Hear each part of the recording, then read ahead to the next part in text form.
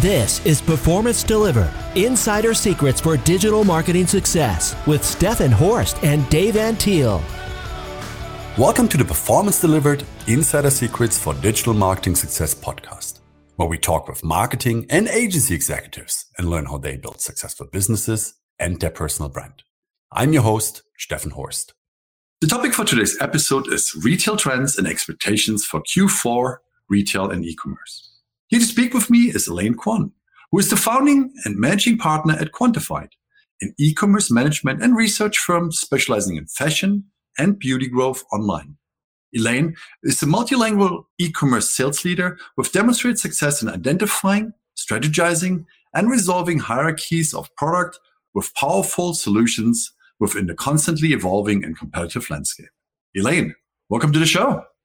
Thanks so much for having me, Stefan. Now, Elaine, before we talk about the retail trends and expectations, tell listeners a little bit more about yourself. How did you get started in your career and what led you to founding Quantified? Yeah, absolutely. So taking a step back, I'd say that it feels like fate, but really I spent different parts of my career in different angles of the e-commerce world, starting with the warehouses, actually at a company called McMaster-Carr, where I worked in the receiving department and really understood what it took operationally to provide same-day shipping on online orders way before Amazon did. And so that really helped me understand, okay, the amount of capacity, people, machines it took to run, at the time, one of the most cutting-edge online businesses. Switching gears, I also worked at Amazon, where I started getting into the business side of building an e-commerce behemoth, what it took to build supply across categories. And then on the demand side, what it took to build the best customer experience, and understanding that consumers have a very particular way of shopping. And if you understood what they were looking for and what their behavioral trends meant, you could make the difference between positioning a product through certain campaigns that could make 8,000 times what its competitor product could make if positioned differently. And I think in my experience, seeing all these things happen, working specifically in the fashion, beauty, softline space, I started hearing a very similar complaint over and over again. And this complaint, this concern really was coming from brands and manufacturers who would say, hey, it's great that Amazon is growing 30% year over year. It's great that this channel is growing so quickly, but we, the brand, or we, the manufacturer, we did the math and we're actually unprofitable selling to you, or we actually are not growing despite all this growth that this channel is seeing. And that really bothered me because it pointed towards these signs of, okay, this situation, this gap may not be sustainable for the future of e-commerce. And it wasn't just a one-off problem. We started seeing the same concern, very similar complaint across, every category that I could get my hands on. And so this started, for me, inspiring me to think of, how do we try to help and assist in resolving this issue? What will it take? And that's really where the idea for Quantified was born. Now, today's topic is retail trends and expectations. What are the trends for Q4 in 2022? What do you see? Yeah, I would say one of the biggest trends that we're seeing right now is that retailers are trying to extend and lengthen the holiday shopping season.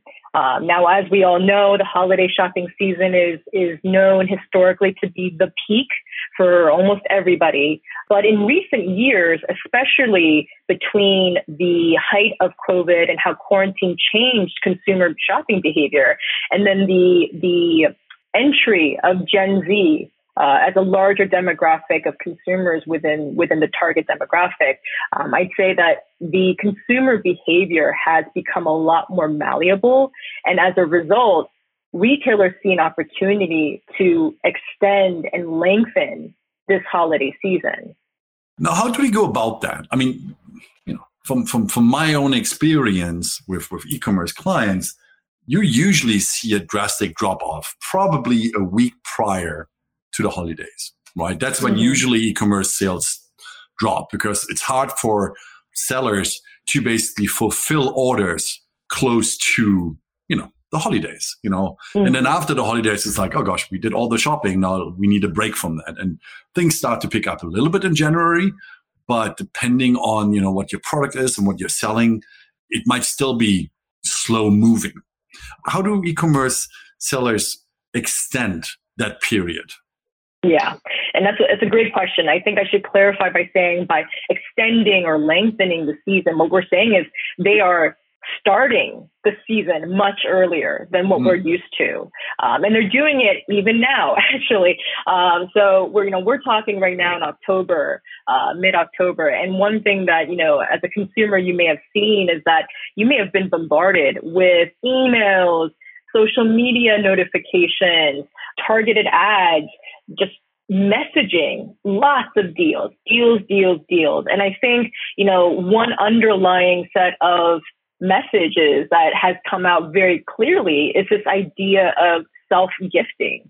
And so that started prominently last year by certain e-com retailers who wanted to figure out and wanted to test ways to start the holiday shopping season early. Now, of course, we knew that consumers were not necessarily going to start buying gifts for others for, let's say, the end of December holidays that early in October. But what if we messaged it towards a self-gifting theme? Like before you start buying gifts for others, buy something for yourself.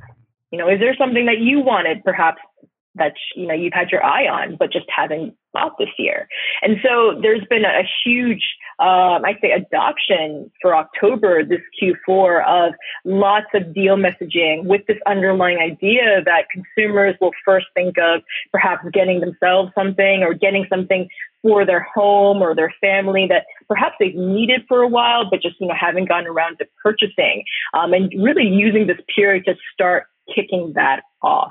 I'd say, combined with the fact that, just economically, interest rates has changed very recently. And so there's even this idea, some, media outlets that are talking about encouraging consumers to buy now, because, your money will be worth a little bit more now versus perhaps waiting until later. And so I'd say coupled with it, there's a couple different factors that have all played into this, but there are several signs that have been, several tactics that have been used to try to start that whole season much earlier than it was historically.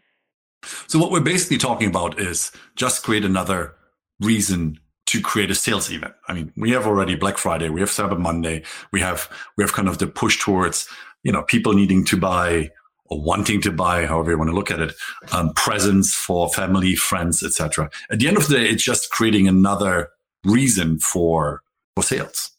Yeah. Yes, that is very true. And I think you're bringing up a really interesting point, which hits on the impact it's having on the consumer, because, these retailers are putting out and testing these different types of sales and events, hoping that the consumer will respond, that the consumer will take. And just, it's very much a conversation. So these retailers are putting these events out, and it is having an impact on how consumers view and how they shop and what their behaviors are now, even compared to, let's say, 2 years ago. No, aren't retailers devaluing themselves and their products by constantly offering sales? I mean, look, there are brands out there on purpose, they don't offer sales, right? Because they're premium, luxury, etc. They just don't want to be perceived as this brand that constantly sells something. Where I live, there's a furniture store, a couple of miles down on the freeway, and literally, I feel like every month they have a different sale. Is that really, from your perspective, is that really something that can sustain, or that a company can sustain and can use to continuously grow? Because from my perspective, over time, it just devalues your brand. Yeah, that's a great point. And it's, there are many different parts of that debate, which is very much it's an ongoing conversation.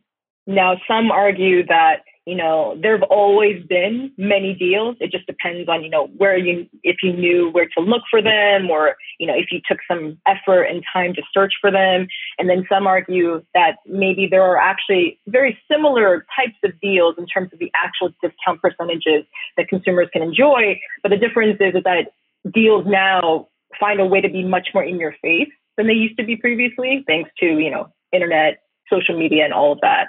But what I would really want to emphasize here is that, these types of events, yes, long term, they may not have the impact that retailers want, but I think they're grabbing onto the current opportunity, which is, hey, if I don't do it, someone else is going to. And sure enough, when someone else, another retailer does, they're quoting crazy numbers, huge sales for the duration of that event. And so it kind of becomes a bit of, oh my gosh, well, if so-and-so is doing it, I should match it, because otherwise that will not only impact the opportunity cost for me, but I may actually lose money if I don't. And so there very much becomes this kind of jumping on the bandwagon mob mentality of, we all have to make sure we're staying in line with one another to give the customer the best. So if one retailer decides they're going to have an event during this month, others may try to find ways to compete. And I think what has happened as a result is that the consumer has now, lot savvier than the consumer that was, let's say 10 years ago. And I think we're seeing a pattern of consumers who now know when they want to splurge, and they're planning for it. They still want the deal, but they are now planning for when they will splurge on that deal. And they're not just looking at reviews of the product on your website. They're comparing it to reviews of the same product on your competitor's website. They're not just looking at one brand, they're looking at the whole category of brands before deciding which one they want to choose. There's a lot more research that's happening by the consumer. So one key difference between, let's say, a successful deal event today versus 10 years ago is 10 years ago, you could put a product on a highly trafficked website, put it on a promotion, let's say, 15, 20% off, and the mere time sensitivity of that deal would result in a pretty successful sell-through, because consumers would buy it. They would impulse shop that deal in the moment. Now, that is not the case. As we saw last week, even with the new Prime Early Access sale by Amazon. Amazon announced the event quite late into the game. It's the first time they've ever had something like this. And unfortunately, the consumer adoption of the event was quite low, according to our metrics. And part of that is that the consumer cannot be tricked into an impulse purchase the way that they used to be. Now they want to know ahead of time. Okay, I can expect these great deals happening during this time. This is what I'm going to buy. These are the brands I've researched. This is what I'm looking for. And so just popping something onto them is not quite as effective as it used to be. Could it also be that there are too many sales events at the end of the day? According to what sales look like, it doesn't appear to be that way quite yet. It looks like, there is quite a lot of interest in them. But I think it's, people want to know what they're buying and have a plan for it ahead of time. Yeah, that makes sense. Now, you talked about motivation for retailers, why they would kind of want to extend this. You talked about a little bit group pressure, right? If my competitor does it and I don't do it, I might miss out on it if it is successful. So I'm following suit, so to speak. Are there any other reasons why retailers think extending the season will work? And why do they want it to work? Why do they want to give more away? I mean, whenever you do a sale, it means you're reducing your profit margin at the end of the day, right? Because you have to give up a little bit to create that excitement and that increased interest to buy a specific product. Mm-hmm. I think it's two things. One's short-term and the other is a much more long-term play. The short-term play being, there's a lot of inventory sitting in a lot of warehouses right now. And we're talking about inventory that, might have been sitting there from last year or even older. And so before we get into the peak holiday season where there is newness, there are new products, there's the freshest, latest, hottest version of product X, we need to get rid of products, A, B, and C first. And so there's definitely a short-term need for that. But I think the longer term need and why we have even larger events, not just, hey, here's a sale, but we're talking huge events where millions of dollars of TV ads and, campaigns are being driven for awareness, that there's a much more long-term play to be gained from that, which is we need the consumer to continue to come to us and use us as the channel to purchase X or Y or Z goods. And what we're seeing is that the retailers are using these events to target different categories, whether it's, hey, beauty saw a huge lift during the COVID period, especially in 2020, and it has continued to grow quite a lot since then. There are retailers who are focusing in on that and saying, hey, we're going to take what is typically a down month for us, a slower month for us, and we're going to run a huge company-wide event really focused on beauty products in the hopes that not only will we gain short-term sales and work through some of this inventory we've got, but maybe we'll get new customers who may have not purchased beauty on our website before. And now they'll start getting into the habit of buying this type of product from us. So maybe a month or two from now, when they're shopping for holiday gifts for others, they'll think about us again. And so there's this longer term play for trying to get net new customers to start shopping on the platform as well. So basically what you're saying is there's also a big element of brand awareness there, kind of trial us. You might not be able to buy us, or they might have bought their products before, but now that they're discounted, it might be ideal time to test the products, and therefore create kind of a relationship, a stronger bond between that customer and the brand. Yeah, absolutely. And I think it's also important to provide more context with that, which is, 2020 really shook up consumer behavior for very obvious reasons. And as a result of consumer behavior, getting shaken up, entire product categories had to rectify all these changes. If you're used to seeing, let's say, consumers buying rain gear and rain boots during the spring season right before lots of showers may happen, but then suddenly no one's buying rain boots and raincoats because they're all staying inside. I mean, that's a huge shift. And it's not, not just one state or one city. We're talking about the whole country. And so there are ramifications for the fact that, many product categories saw a huge shift during that period. And although there's more of the quote unquote normal behaviors coming back, retailers have taken advantage of that huge shakeup by making the shopping experience and the journey through the year more malleable. So if you think about the calendar year, we previously had, maybe Mother's Day, Father's Day, and then holiday, some of the big events for the year shopping wise.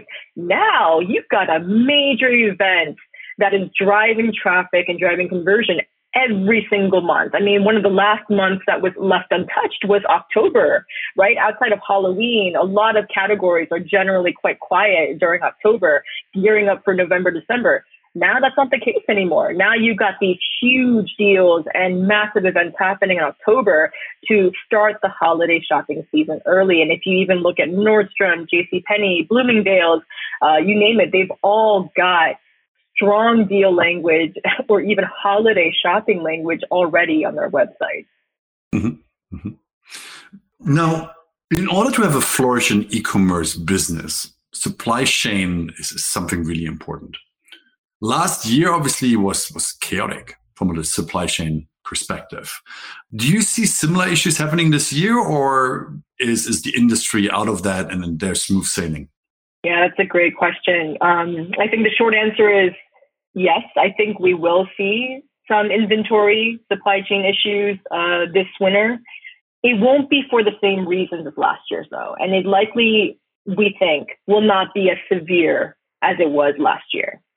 the supply chain issues that we're seeing or expect to see this year are an evolution from what happened last year. And so just, kind of backing up, the reasons for last year's supply chain issues, were largely as a result of the physical difficulty of managing the capacity required to move all of the inventory that retailers wanted, right? There weren't enough people, there weren't enough boats, there weren't enough space on the boats, there wasn't enough time. And on top of that, the delays, on top of the constraints themselves at ports. And so, there was a lot of the physical transportation difficulty that was holding up and causing a lot of those issues last year. This year, it's a little bit different. This year, there's actually more of a cash flow issue that is affecting inventory right now because, again, as I mentioned, there's a lot of excess inventory and retailers. They're trying to get rid of it. They have to get rid of it. And it's difficult for them to justify taking in a ton of more inventory before they're able to get through what they've already got. And so there's a bit of a difficult situation here where, some retailers are saying, hey, I really want to get all of your new stuff in, but I have to get rid of the, $5 million of old things that I've got here still. And I think, they're using the October deals as a way to try to alleviate some of that. But I think what a lot of them are choosing to do is go light and say, you know what, I'm only going to buy 1 or 2 pieces instead of 20, right, of each of the products that we talked about. And if we start selling through and see more demand, hey, I'll come back and buy some more, but I can't make the same types of commitments that we're used to making. And that's going to likely cause a bit of an issue when, let's say, you have a really strong week or consumers start really picking up for the holiday shopping season, and then bam, you're out of stock. And so I think that the supply chain issue will be felt by consumers, but it won't be quite as severe as last year. And it's evolved. The reasons that will be causing it are different from last year's. Now, during the pandemic, so in height of the pandemic, a lot of stores were closed because, people didn't go out. They stayed home, which kind of impacted businesses quite a lot. A lot of brick and mortar businesses went online because, that's where the customers were. So they had to discover e-commerce. They had to set up e-commerce stores. How does it work? How do they fulfill, etc. Now, how do companies grow their e-commerce business beyond Q4 2022? How and what do you suggest they should do to have a continuous growth for 2023 and beyond? Yeah, great question. So I think there's so many ways to start answering that question. What I will say is that, I think the best way to try to start putting together a strategy for growth is really reliant upon, one, what product category are you in? Because every single category does have a niche approach for getting their target consumer. Now, I'm gonna speak to soft lines, fashion and beauty, because that's what I primarily work in. And so if we were talking about, let's say, a new beauty brand or a new apparel brand or whatnot, I think the best way to really start approaching that is, one, as a brand itself, who is your consumer and what ideologies are you putting out there that will help that consumer start connecting with you, relating to you. But on a more tactical level, the idea is, I think we've seen a lot of success in baby brands who are just getting started in investing in higher funnel tactics 3 to 6 months prior to their peak season to really build and widen their consumer funnel. And then shifting that spend into lower funnel tactics for conversion once they get into the peak. And so I think historically we've seen a lot of strategies where, you continue to spend on higher funnel tactics and lower funnel tactics at the same time and almost equal peak spend during that peak season. And now we're actually very much shifting away from that and gearing it out in phases where there's a lot more attention and money being spent many months before peak season happens on that higher level funnel widening and then shifting that towards the lower funnel during the peak. And that's been incredibly effective, especially for e-commerce. And so I think there's obviously a few different ways we can talk about it. One is on the more ideological side, which is, as a brand, what should you be doing to just build your consumer profile and make a consumer interested in you? So there's that conversation. But then there's also, of course, the marketing and more tactical side, which is, what do we have to do to get their attention and then bring them in for conversion? Elaine, before we come to the end of today's podcast episode, what do you see successful fashion and beauty brands do online? I would say, this might be a little unintuitive, but we're seeing a huge demand and a lot of efficacy coming from research. And of course, speaking from, our experience, but it's becoming even more important now for brands to understand, what do you really know about how your category is performing? It's not enough to know that, as a brand, you're growing, let's say 45% year over year, when in reality, your category might actually be growing 67% year over year. So understanding, okay, what is that gap, if there is one? And then what is the difference? What is the category or some of the leaders and competitors in the category doing that perhaps you're not?